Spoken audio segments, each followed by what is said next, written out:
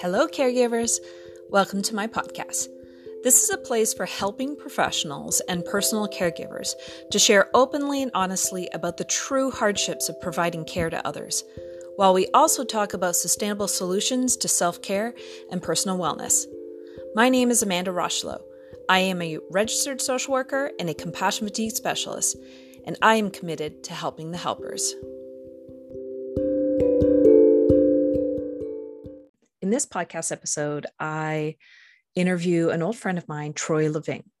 Troy is a massage therapist and founder of his business, The Sensory Approach to Manual Therapy. I was definitely overdue for a catch up with Troy. And so since we were going to do it on Zoom, I thought we might as well record it and share it with you. And so we cover a lot of ground. We're all over the place, but I guarantee it's all pretty interesting. At least it is to me. And so I hope you enjoy it. We did talk for a really long time. So I divided this conversation up into two separate episodes. You'll find that in the first episodes, we get to hear from Troy, and he talks to us about the sensory approach to manual therapy and his approach in treating pain. We find all of these interesting areas where our work intersect, and we discover what we have in common, particularly around principles and approaches. And we discover interesting areas where we see things or have learned things a little bit differently.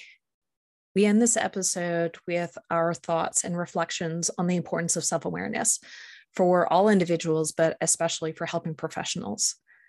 That leads us into the second episode, where we continue to explore self-awareness.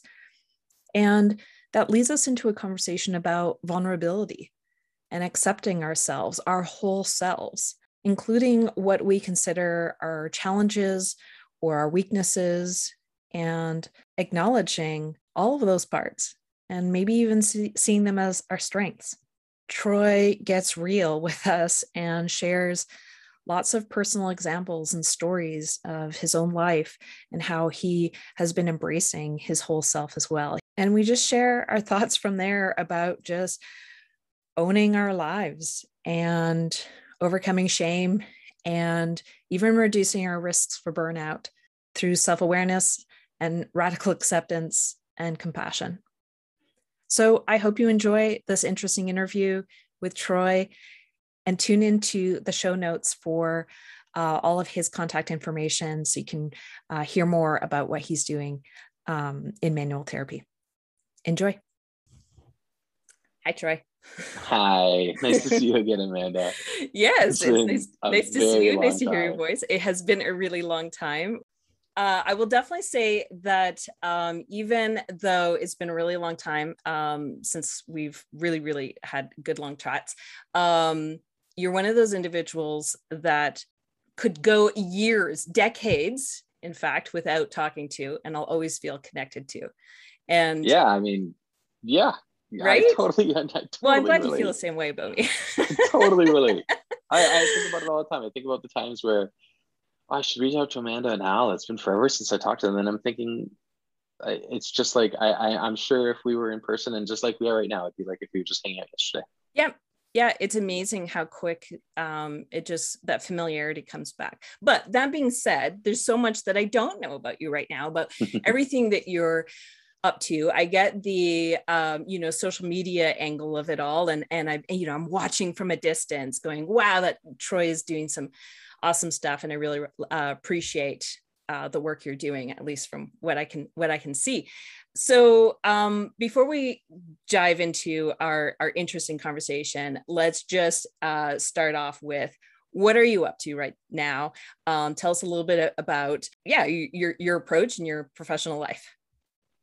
Yeah, so well, I'm really grateful to be here. I'm thankful that you have me on. I'm excited to talk about what it is that I do, and I'm excited to interact a little bit more with what you guys do, because it's so interesting as well. I'm a massage therapist by training. I've been doing massage for almost 20 years now. I was trained in Colorado, and I lived there for 16 years with my wife, and we moved back to Quebec in 2018. Perfect time to move, pre-pandemic. Yeah. At least you made it there. Yeah. And then I've been a continuing education instructor for manual therapists since 2012 with the kinesiotaping methodology for an organization called the Kinesiotaping Association, which your listeners might be familiar. It's often that colored tape you'll see on athletes and things like that. But seeing it on athletes is because they're on television. Most humans who wear it are non-athletic or not athletes on the professional level. And then it's been 8 years now. So that would have been 2012 or 2013. I started getting really interested in the sensory system and how it relates to manual therapy. And originally, my interest was purely massage therapy related, manual therapy. Somebody comes in with low back pain. I want to figure out where their low back pain is coming from and essentially how to treat it so that they can walk away pain free. But over the past 8 years, the more that I've delved into the sensory system and as it relates to pain, the more I've begun to understand gain a different understanding into what pain is. And that took me down a really big rabbit hole that most of the medical industry is also traveling down right now, which is so much research around pain therapy. And then the more I started looking at pain therapy and how chronic pain affects our lives and people's lives, I started shifting into the sensory system and the neurological system of habituation and memory and long-term potentiation, and essentially neuroplasticity, and how it is that we as therapists interact with our clients and patients to move them away from pain, because that's the ultimate interest. And in the process, I've become a published researcher. In the process, I've taught globally. In the process, I've created my own course that I've taught all over the place, and been fortunate enough to work with, in the past 20 years, work with high-end Olympic level athletes, to travel the globe working with professional mountain bike teams and soccer teams and NHL teams.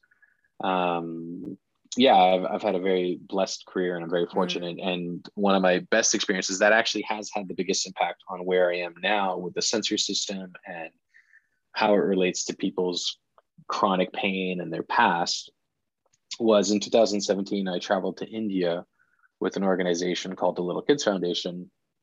And we worked with children, really underprivileged children, for a full month in India, which was a really intense experience. But in the process, we were interacting with kids sometimes for as little as 15 minutes. I remember we were at this one college in Varanasi, and I think in 3 days we saw close to 3,000 children. I'm not sure on the exact numbers. And we were only a total of 40 therapists. And so that's a lot of kids. You don't have a lot of time. And so my brain started shifting to, okay, I've got the least time possible. What's the greatest effect I can give on this child and the family that will have the most long lasting effects as the child progresses and ages? And so it really made me much more interested in the inner workings of the brain and how that really dictates most of our behavior, not only around pain, but just around stress and how stress manifests as pain, but also how positive and negative stress. It's really where I am now. And now I'm actually about to start traveling and start teaching again, which for me personally is exciting and stressful. I'm excited to teach because it's been, a year. I canceled, I think, a total of 22 classes in 2020. And I was going to be teaching in Bermuda and Ireland, and there was interest in Germany and Japan and India. And so it's fearful to think of traveling again, but it's exciting as well at the same time. Yeah, absolutely. So many mixed feelings. I can really relate to that for sure. Well, thank you, Troy, for sharing with us a little bit about what your professional and life journey has looked like for the last little while. I have all sorts of ideas, things I want to ask you and chat with you about, but I want to start with just something that you just brought up, something that I can really actually relate to quite a bit. So many experiences that I myself have also had in the last, year and a half since the beginning of the pandemic, in having to cancel life a little bit. And so the things that I really, really enjoy. And I had, was 2020 was going to be a big year, man. I had goals. I really was feeling so confident in the trajectory that I was on in my business and how I was going to help people. And I was thinking big, and it all came to a screeching halt. And a little ways into the pandemic, I noticed anger in me. And I'm not an angry person. And I was behaving in ways that were so unusual. And what actually came up for me was my body started to deliver messages that I was familiar with, because of my history. And so the body started telling me, you're stressed. And then I started to look at the stress of the pandemic, the anger that I was experiencing. And the day that I named it grief was when everything shifted for me. I was like, oh my God, I'm grieving the things I didn't get to do. And I started naming them, like all of these canceled events and all of these plans that weren't going to be fulfilled.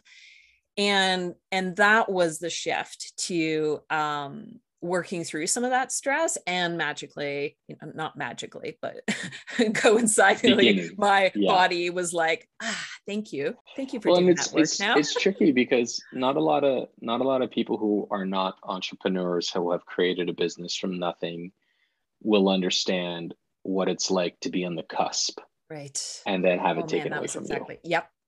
And like people talk about having your own business as having a baby. Like, yes, it's not your child, so it's not the same. If your child were to die, it would be much more heartbreaking than a business failing. It's a very different experience. Mm-hmm. And yet the love and passion and energy you put into it is almost more personal than your child, because it is an extension of who and what you are as a personality and as a being. Absolutely. And so when you get it snatched away from you, very similar to me, 2020 was a breakout year. It is heart-wrenchingly uncomfortable to experience. Yeah. So what else was coming up for me while I was listening to you share was how I can also relate to having a little bit of a shift in our practice in how we help people throughout our careers. So my connection to that is that early on in my career, I was trained in social work and developed most of my clinical skills early on. And I was helping individuals early on in my career with substance use disorder and severe addiction, moderate to severe mental illness, lots of folks with stress and trauma, and as a result, it impacting their health and causing a lot of pain, both physical and emotional. And my role was to provide talk therapy. That's what I did. And yet going forward, I always had this sense that I was missing something. And it was actually on my own personal experiences that started to shift my thinking and approach with talk therapy. So anyone who's ever done any of my workshops or heard me speak before knows that I'm pretty open about telling my own story of my what I now call my burnout journey.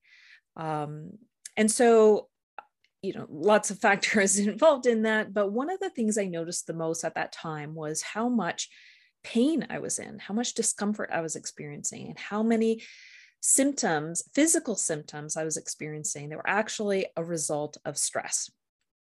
And I started to make that connection more and more in my own life, the impact of my mental state or my psychological health on my body. And along the way, I started to learn to speak body language. I had never done that before. And in fact, my body had been shouting messages to me for a really long time, and I had been ignoring them. I didn't understand that, in fact, my body could speak to me through pain, through discomfort, through illness, and that these all had messages to them.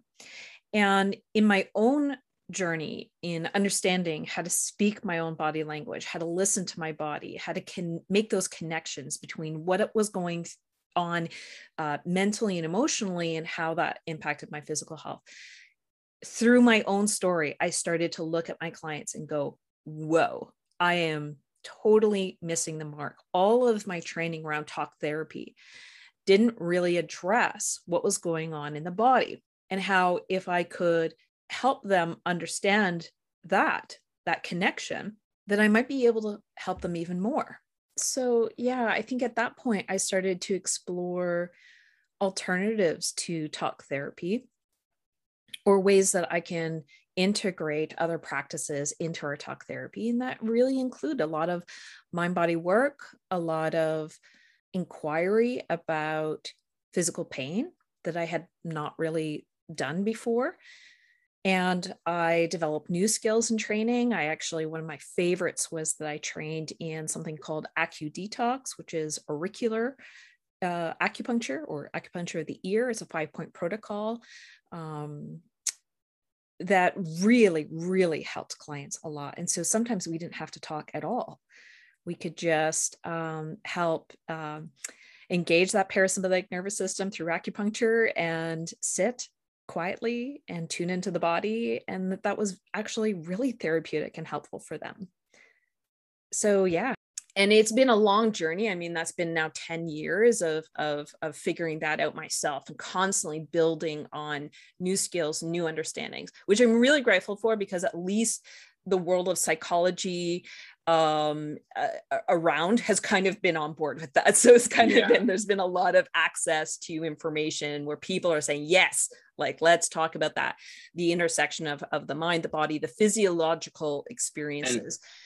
And I would actually add to that the mind body is actually still quite limiting.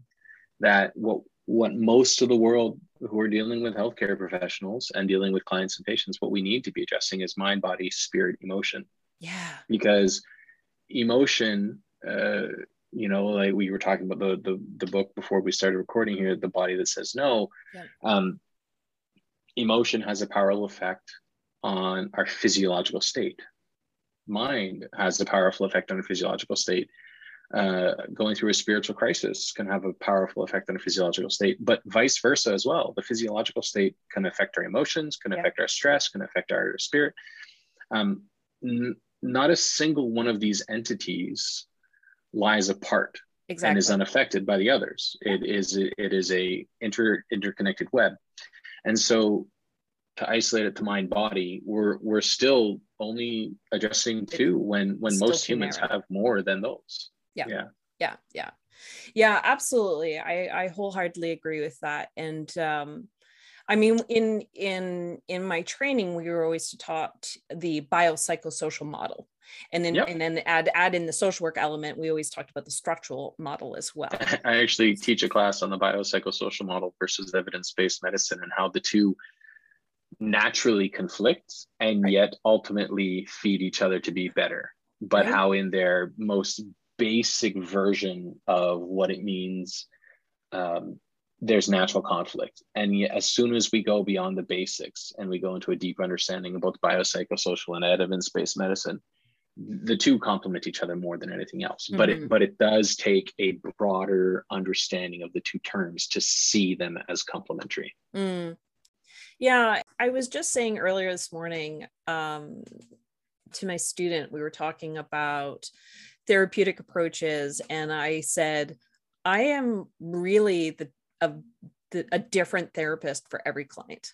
Mm-hmm. And I was saying, there's this, I've learned along the way to develop this intuition and to, what's the word intuition? Why is that getting to you? We'll get back to it. Okay. I have a whole 30-minute Instagram feed on that I just, we'll talk about it in a minute. We'll go back to it in a second. Okay.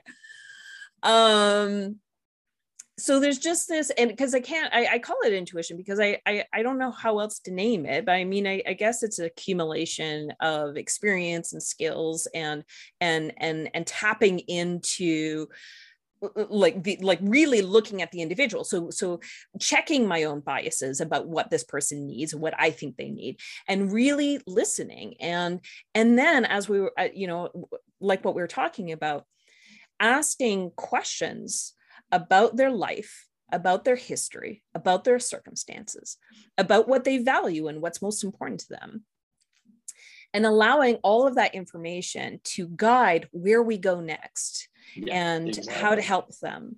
And I have some people who are quick to admit, look, I'm not going to do the work.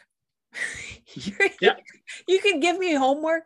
You could tell me I should do this or read this or what. I'm not going to do the work. And it's like, cool. All right. So let's go with that. And I'm in private practice, and I'm in private practice, and I have a couple of patients who they'll come in and they'll be like, just fix me. And I hate that. I'm not a fixer. Yep. But at the same time, they'll be like, I don't have the time. My lifestyle is X. Yep. I have the money. I don't care how much it costs me to do it. And I'll be honest and say, you'll pay off my mortgage before you end up getting healthy. And they're like, that's fine. I have the money to pay off your mortgage. In which case, boom, I will see them every week for the rest of their life. Yeah. It's patient informed consent. Yeah. Right. Yeah. Okay. So you're giving me intuition. Thumbs up. Intuition. Yes. Intuition. What are your thoughts? The only reason I cringe a little at the word intuition, and this may some people will agree or disagree. That's fine. I'm really not a fan of the word intuition, and I started not becoming a fan around it. Isaac Asimov once said, "The word intuition is easily used to mysteriously describe ignorance." Okay. And for me, the idea that I intuitively know something takes the power away. Valuing, I get what you mean. It takes away the power of the other individual I'm communicating. It would be either a patient or a student, of ever being able to duplicate what I just did. And as a teacher, my entire intent is to help people duplicate what I'm doing. I totally get and that. So for me, when you started saying the accumulation of knowledge, that for me is the correct term of what intuition is.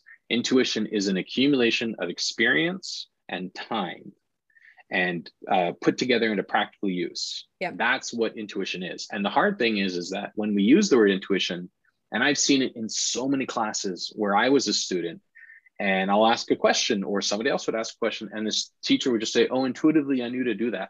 Well, what good does that do me? Right. I can no longer replicate the good benefits that I saw occur from that behavior. Yeah. It gives me no sense of being able to accomplish it, and it keeps all the power on that individual. And I'm not a fan of that. Yeah. I feel you. I don't necessarily have the same kind of association with the word intuition, but that totally makes sense to me, and I actually very much agree with it. And so if in my mind I define intuition as the ability to pull together all of that experience and those skills and apply it in that moment, then I that's how the context in which I use it. But that's great. Yeah. And the hardest thing is to teach people how to do that. But at one point, like you were saying, you were talking with your student, at one point you have to say there is a component to intuition that involves time. Right. And, and that's exactly what patients. I say. You're not you have to put in the time, and it comes. And I actually had somebody in my office today who first visit ever, she had sciatic pain, debilitating, could barely walk down the stairs. I treated her for a total of maybe 8 or 9 minutes, and she walked out pain-free. Now she's not pain-free. She's going to come back next week and she'll have symptoms again, but she was very good for today. And when people ask, how did you do that? I go, well, I've seen this sciatic patient for the past 20 years, not this individual, but I've seen this scenario walk into my office at least 300 times. Yeah. So I know exactly what doesn't work, what makes them worse. And over those 300 experiences, I figured out these things really help and these things really don't. And that's actually why I started getting involved in the sensory system. Yeah. It wasn't for sciatica, but it was for torticollis. Okay. As a manual therapist, I would see somebody come in with a neck kink, and I would treat them. And I'd treat them for, let's say, as a random number, 26 minutes. And they'd get off the table and they'd be pain-free. But then I would treat another person with a neck kink, not the same human, so variables and everything's different.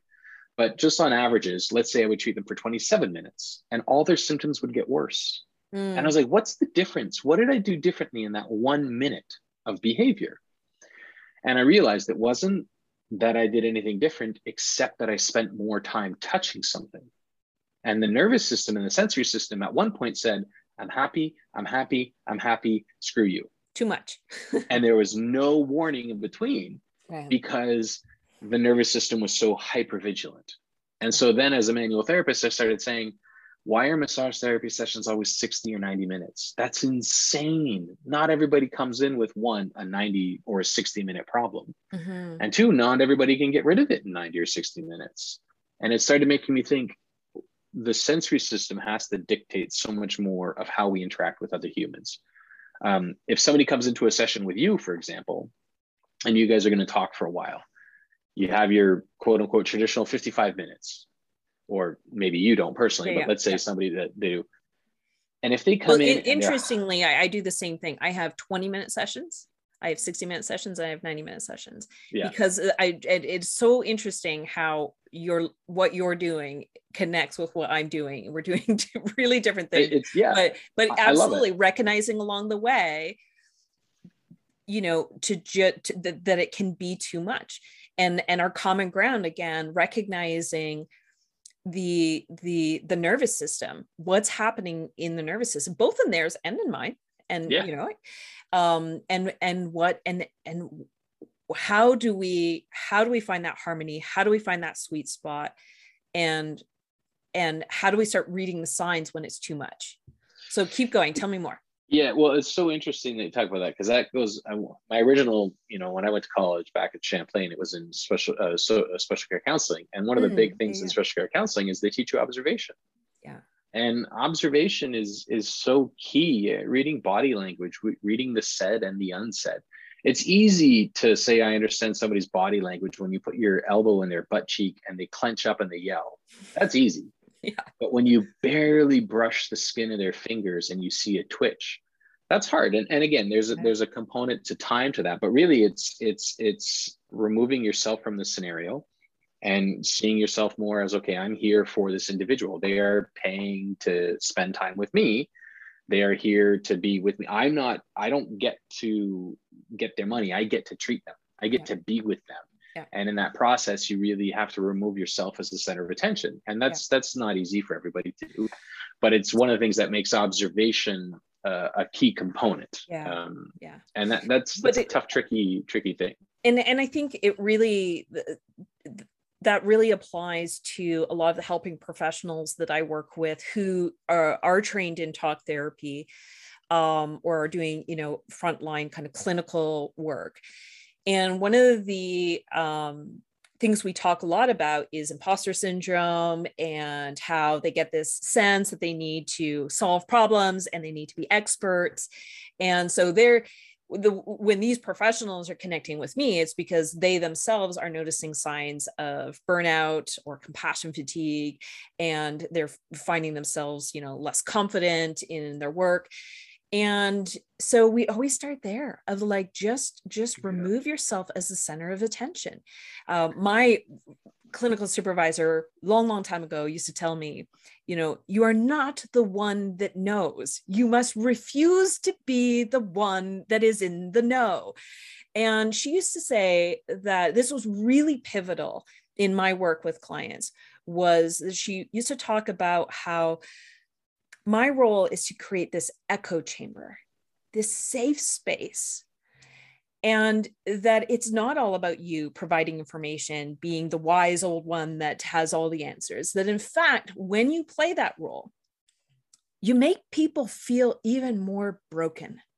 It implies if I am the one who knows how to solve your problem, then you're the one who's incompetent to solve your own problem. Exactly. And even though maybe there's some good things happening and some change and some shifts, we're not getting down to the root of that, where somebody is empowered. Sometimes that word gets me going a little bit too. Well, I'll leave it for now. But yeah, and then tying in all the things we've already talked about, it just doesn't really consider all of the spiritual, the emotional, the psychological, the physical, and them knowing themselves and their experiences more than anybody else. And so sure, we're over here like you're literally like, through manual manipulation, like there's a role that we play here. But really it's about creating that safe space for healing to happen. Right. And the interesting thing that you mentioned there, I love, is that, like the not being the person who knows everything. And yet there's a lot of science out there that shows us that the more a patient is educated, the more likely they are to recover, at least when it comes to manual therapy. Okay. So if they know more about how their body moves, why their body moves, why they're in pain, they'll have a better understanding that this is normal. They don't get as much guilt around it, and that there is a pathway out of it. But it is a very fine balance between I'm going to educate a patient on what their condition is, or what it is that they're feeling, or how it is that they can improve their lives, versus I'm telling them I know what's wrong with them.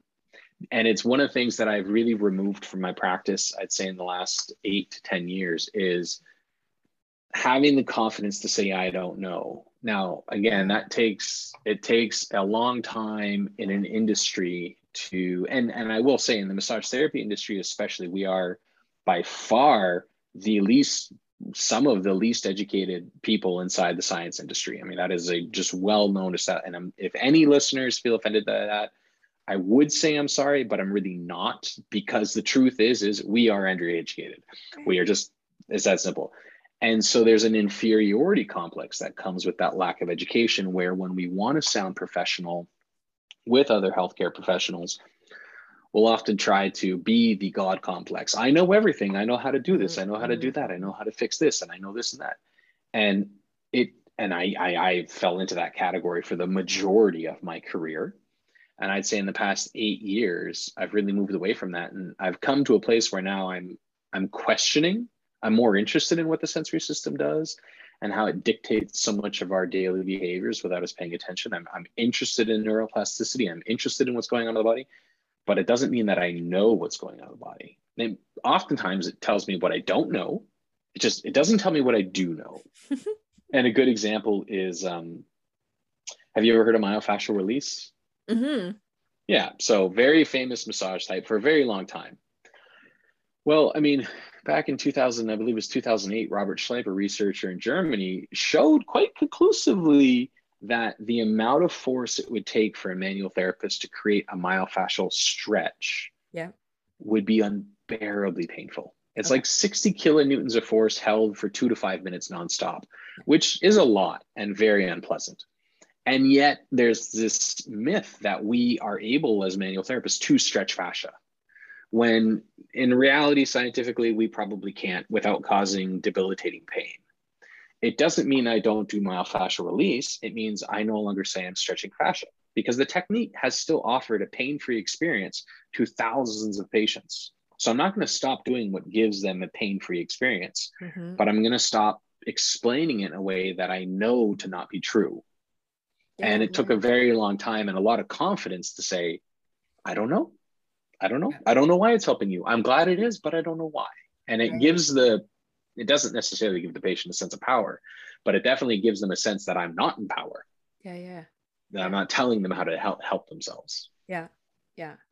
Language matters, right? Oh yeah. I mean, I've always taken that. Well, hold on, retract that. I have not always taken the approach. I also, in my later years of practice, now much more comfortably and confidently take the approach of saying I don't know, or saying, okay, let's talk this out together. Let's explore this together. I'll take what I know, and you take, which is, years of experience working with other individuals, maybe with similar situations, but not identical. Yeah. You take what you know, and I'll also, maybe we'll also even do some work around developing some of that self-awareness, because that really most of the time is my starting ground. And I don't know if you can relate to that with your clients too, but we call it kinesthetic awareness. Okay. Right. Self-awareness would be more, self-awareness would be more the id and the ego. And kinesthetic awareness is, this is the end of my fingertip, and if I close my eyes, they'll touch. Right. Versus they miss, or I can't touch the end of my nose. And there are a lot of humans who can't. Or you say, what's your knee feel like? And they're like, I've never felt my knee in my life. Like they're not internalized in their body. And we call it kinesthetic awareness. Well, but it goes very much with self-awareness. It's just a physiological component to it. Yeah. I was visiting my osteopath the other day, and he was asking me about pain and levels of pain. And I was having such a hard time describing it. And then he was like, well, can you do like on the scale of 1 to 10? And I'm like, I birthed 3 children like without drugs. I don't know how to, it's so I'll relative. give you a great example. Yeah, I'll give you a great example. Well, the first thing is you just use the most important term. Yes, it is relative, but your 10 can be different from mine. Right. It's not standard, but like when a patient comes into my office and it's the first, and it doesn't matter if it's their first visit or it's their 10th visit, I still ask them the same question. They have to describe to me 0 to 10, what's the level of discomfort? Meaning 10 is a hospital and a 5 is a grimace. So right there, it means it's relative. What would send you to a hospital might not send me to a hospital, or what sends me might not send you. So the 10 is relative to your own personal experience. Yeah. And the 5 being a grimace is also relative. Yeah. But secondly, they have to describe duration, intensity, type, frequency, what causes it, what doesn't cause it, what get rid of it. Is it burny, achy, numb, tingly, sharp, dull? Is it a stretch? Is it a stiffness? Is it a tightness? And the first thing that we end up doing when we describe that type of question is you force the client or the patient to become aware of their pain. Yeah. There's a doctor at the University of Arizona, Dr. Schlemmer, who published a really interesting article on how humans' natural instinct is to shy away from pain. Yeah. And yet shying away from pain creates a distinct disconnect between our experience of that pain and being pain-free. Yeah.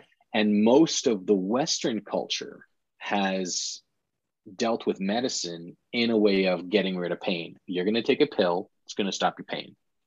You're doing something that's painful, stop doing it. That's the old adage, right? The old joke, don't do it if it hurts. Most of the medicine or medicinal approach is ignore your pain or get rid of your pain, right, or try not to address it. And or take a pharmaceutical that will mask it. Exactly. It doesn't mean the injury isn't there causing pain in your body. You are not aware of it anymore. Exactly. And everything that you're saying, just add the word emotional pain, and you're doing the same thing that I'm doing, right? Well, when I talk about getting people connected to their pain. Yeah, and when I talk about clients with my pain, I'm not ever talking about physiological pain. Not necessarily, exactly. And one of the key components. Well, yeah, one of the key components we talk about with a lot of clients and patients is that if you were to imagine your life as a cup and it's filled with liquid of some sort, beer, water, whiskey, scotch, whatever you drink, okay? It's a big cup. Your daily life, let's say just, feeding yourself, taking care of yourself, driving, if you have a family, and you happen to take care of them, taking care of your family, being a good human being or a bad human being, whatever it is, on average fills that cup about 40 to 50% full, which means you have anywhere from 60 to 50% room for more information on that given day before you feel overwhelmed. Mm. Chronic pain or acute pain will also fill that cup 40 to 50%, which means if you experience chronic pain on a daily basis, or you're in acute pain, your cup is instantly, the moment you're conscious, is 80% to 100% full. Yeah. Now add to it a detour on your way to work. Right. Add to it a fight with a spouse. Overflowing. Add to stubbing your toe. Yeah. let add it to having to bend down to pick an object up if you have low back pain. Right. Now you're overflowing. And the problem is that when you overflow for an extended period of time, there's a law behind the human body called biotensegrity. And it's a law that dictates a lot of our neurological and instinctive behavior. And one of the laws on biotensegrity is that if you can perform an activity or behavior with the fewest calories possible, you will perform that activity with the fewest calories possible. And that repetition of the behavior that consumes fewer calories will create thicker neurological stimulus or synaptic behavior that makes that behavior easier to do. And because it gets easier to do because it's habitual, you will then consume fewer calories to do it again. Yeah. Which means positive or negative behavior, talking addiction, good or bad, euphoric or negative, doesn't matter. It becomes easier to do because it actually consumes fewer calories neurologically to do. Exactly. Yeah. So in order to do something different, you have to actually actively, consciously use more calories. And in nowadays, we don't see it as a problem because we're a calorically excessive world in the West. But a lot of the world is still calorically deficient. And evolutionary wise, the human beings, our instinctive nature is still to be calorically deficient. We still think we're low on calories all the time, like when we were hunter-gatherers 10,000 years ago. And so if I want to go and do a new behavior, I have to grow a new neurological pathway that becomes so dominant that it now becomes the easy behavior. Exactly. Yeah. And in the process, the cup that is 80 to 100% full, if you always take the easy way out, your cup stays the same size, which means if you feel overwhelmed, like you were talking about earlier, about having to slow down because your body was giving you the signs of burnout, your cup is a finite size in that scenario, but the information coming into it is infinite. So what I talk about with my clients is switch it around. Don't empty the cup out, because sometimes you can't empty the cup. COVID is a great example. I'm glad you said that. Yeah, exactly. No one's getting rid of COVID. Yep. The anxiety behind it is present. Yeah. And that anxiety is not going away. And so instead of trying to say, I'm going to empty my cup out by go meditating in the woods and being calm on my own and try to, empty my life out, just grow the cup. Yeah. Yeah. The window of tolerance, as we call it, right? Like, oh, that's fantastic. Yeah. Yeah. This idea that like a lot of people ask me to do presentations on stress management, and I find so much of existing information about stress management is about reducing stressors. And it's like, so I'm like, I call BS on that. That is so ridiculous. And again, like, use the pandemic as a perfect example, right? How are you supposed to reduce this stressor? So when I approach it with my clients and in workshops and training, I talk about two approaches. One is, let's increase our window of tolerance. We're dealing with stress. That's our reality. So so how can we tolerate that stress? And what can we do to bring some balance to our nervous system, to prepare our minds and bodies to be able to address that stress? And I'll come back to another point that I think is kind of a little bit more philosophical and a little bit more, well, even spiritual, that is my point of view on how we view stress. I think that matters as well. The other part is about the balance. Is we can tolerate stress as long as we balance that experience out. When we're really talking about the sympathetic nervous system going, yeah, okay, show time. I'm going to respond to this demand of life. And then what is naturally supposed to happen is this a time to recover from that experience, right? And the interestingly enough, with your cup analogy, I also use something kind of similar. So I'll add on to it, in that basically picking up a glass of water for most of us would be a simple task, something fairly easy to do.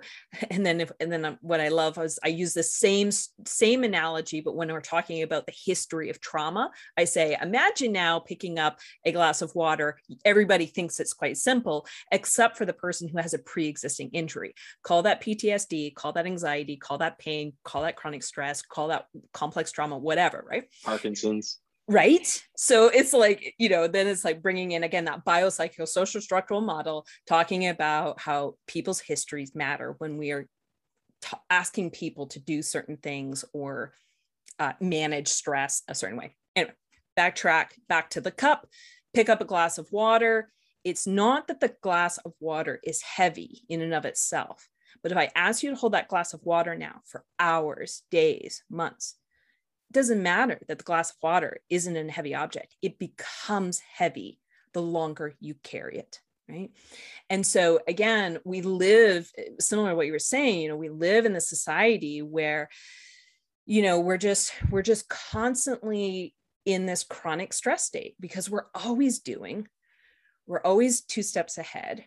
We're very task oriented. We're very outcome oriented. You know, I'm making generalizations, but this is the kind of stuff that I work with individuals a lot about, right? And we just don't make room for the recovery work. And then even when there's time, even when there's a little bit of space, even when the opportunity comes up, we're so exhausted.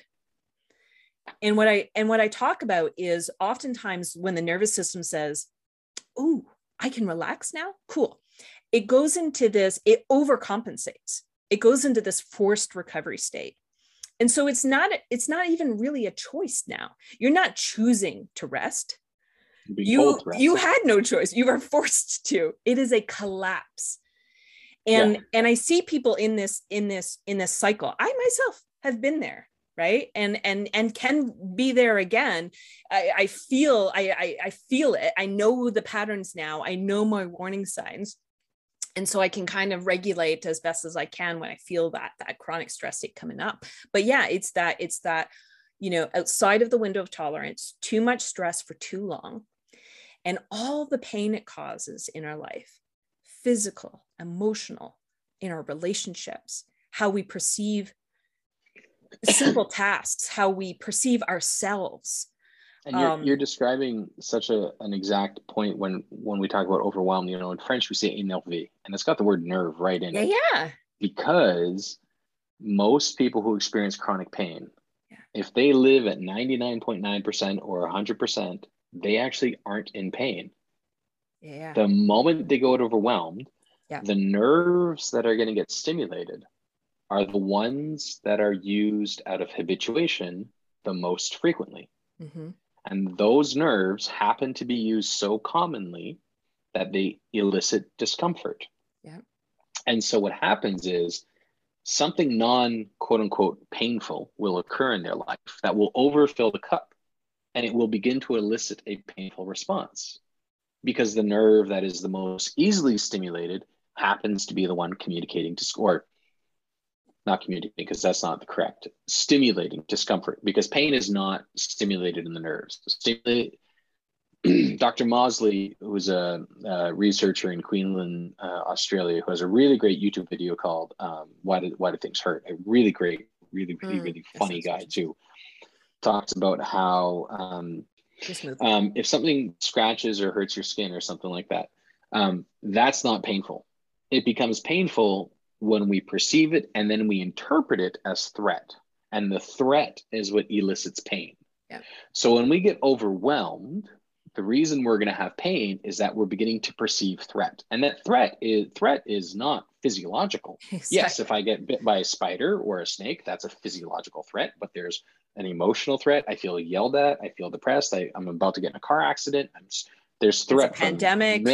Exactly. My There's boss so many needs me to do this. There are deadlines. How am I going to, when am threat I going to do the laundry? It's so much more complex these days, right? Threat is multidimensional. And because threat is multidimensional, pain can be stimulated from multidimensional components. But what happens neurologically is that as we stimulate that pain as a habituation, because it happens more and more frequently, then what we do is we make that cycle more easily stimulated. So now you have pain more easily, even though the behavior may not be painful. And this is where a lot of manual therapy goes wrong.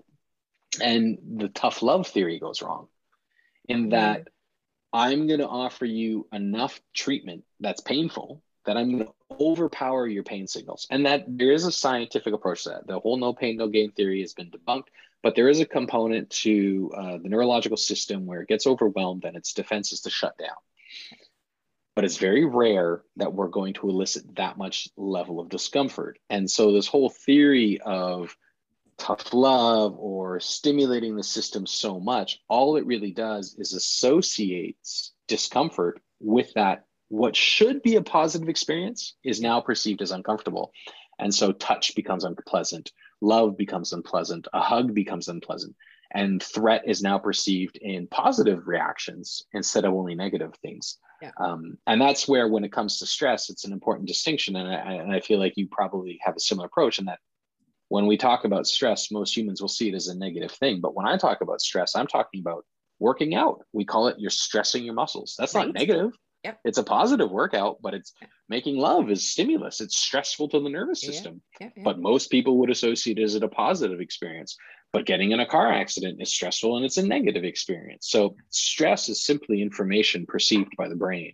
Yeah. And in any moment when you get overwhelmed with it, the response is going to be discomfort. And if enough threat is perceived, painful experience. Yeah. So bear with me here, because I'm going to talk out an idea in how just what you were talking about, I believe, is essentially how I describe the experience of compassion fatigue. So compassion fatigue is not very well defined, but I think it can be defined in the way that you were just describing it, in that we become overwhelmed and the defense is to shut down. Helping professionals deal with a constant inflow of negative information. And so can I put a caveat there, in that just dealing with information, because it may not be negative, it may just be overwhelming. But yes, thank you. And what I want to do is I want to backtrack to use the word overwhelm, because really, I mean, yes, absolutely. I mean, we're all exposed to information, and again, how we interpret it can vary.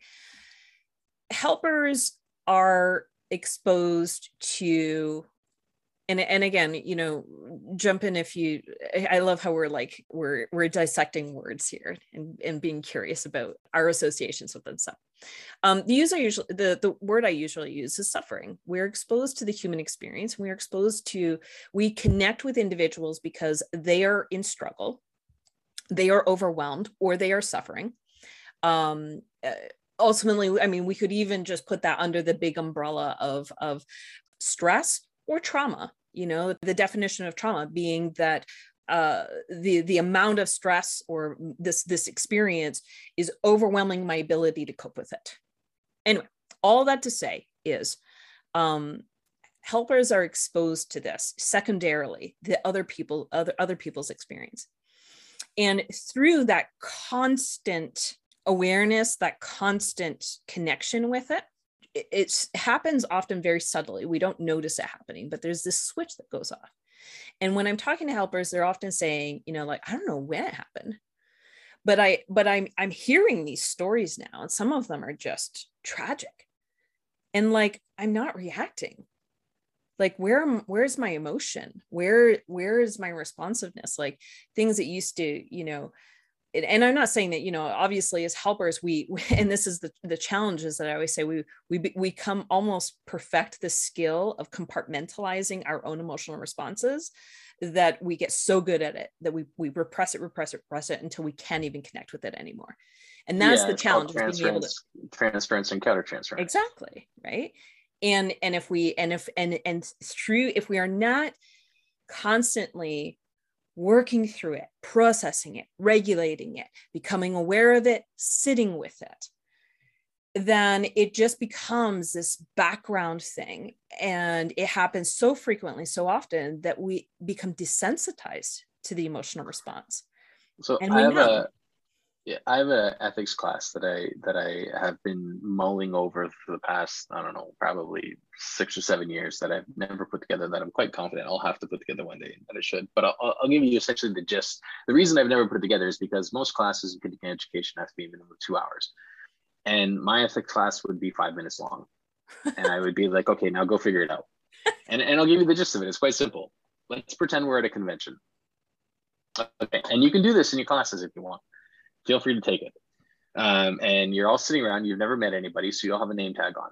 Okay. And the first thing we're going to do is everybody's going to close their eyes, and we're going to take our name tags off, and we're going to put them in the center of the circle with our eyes closed. And then someone's going to come along and mix up all the name tags. And then keep your eyes closed, and you're going to grab a random one and you're going to put it on. If it's your name, you keep it. If it's not your name, you put it back in the circle. That's it. Replace the name tags with emotions, and you just figured out how to be close to someone without being an ass. If it's your name, you hang on to it.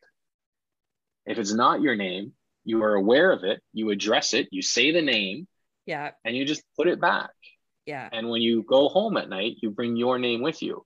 The only downside to this is that you have to know who you are in that scenario, and you have to know what your emotions are. And I think most people who develop that callousness you're describing, and this could be opinion based. I don't know if there's any research behind this. It's definitely, I don't have any of the research, so it's really opinion based on my part. But I would say have a poor self-awareness of their own emotions, or they're fatigued to the point where they're unwilling to address their emotions. And, right now in Quebec, we're going through a major problem with that with the nurses. They're overworked. I don't know what it's like in Ontario, but I know in Quebec, they're overworked, mandatory overtime. They're about to lose 17,315 days because of the vaccine thing, mandatory vaccine for healthcare professionals. And so they're overwhelmed. And so even if they wanted to take time to not be callous, when do they have it? And so there is a thing of, before going into the industry, should it not be base education in all healthcare, from nurses and acupuncturists and massage and psychologists to doctors and anyone in between? Should it not be base education that you have to have an awareness of self, which most programs, they don't exist. It's not part of it. Well, Troy and I ended up talking for another hour and a half beyond even this point. So I decided that this would be a good place to end this episode on this point, this remark that Troy was making about how important it is to develop self-awareness as a helping professional. I don't care what field you are in. This idea that this needs to be essentially a prerequisite and then an ongoing practice in our work as helping professionals, I think is so profound, so important. And one of the number one responses I have for individuals who are trying to improve their psychological health, to manage their own discomfort, dysregulation, and pain in the field. We have to know ourselves. As Troy and I were talking, we were talking about how pain is relative. We have to have an understanding of what is our pain. And that means we also have to have an understanding of what is our wellness. When we have a sense of what it feels like to be regulated, to be living within our capacity, to be aligned with our values and our principles and what is important to us, then when we move away from that and we end up becoming dysregulated, uncomfortable, overworked, overwhelmed, when we find ourselves in pain, whether that be emotional, psychological, or physical pain, then, and only then, when we become aware of it, when we name it, then we can work our way back. We can heal or ask for help or reconnect or problem solve. Whatever we need to do, it begins with our awareness of our pain and our awareness of what it feels like when we're not in pain.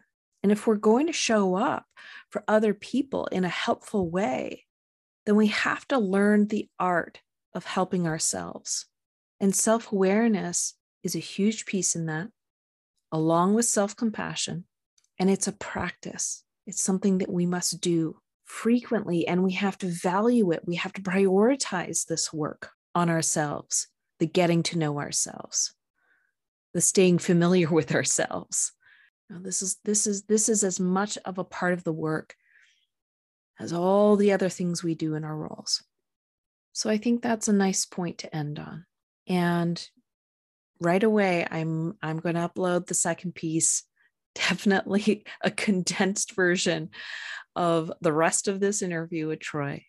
Stay tuned for part 2, where Troy gets real with a poop story, and we dive into the conversation of vulnerability.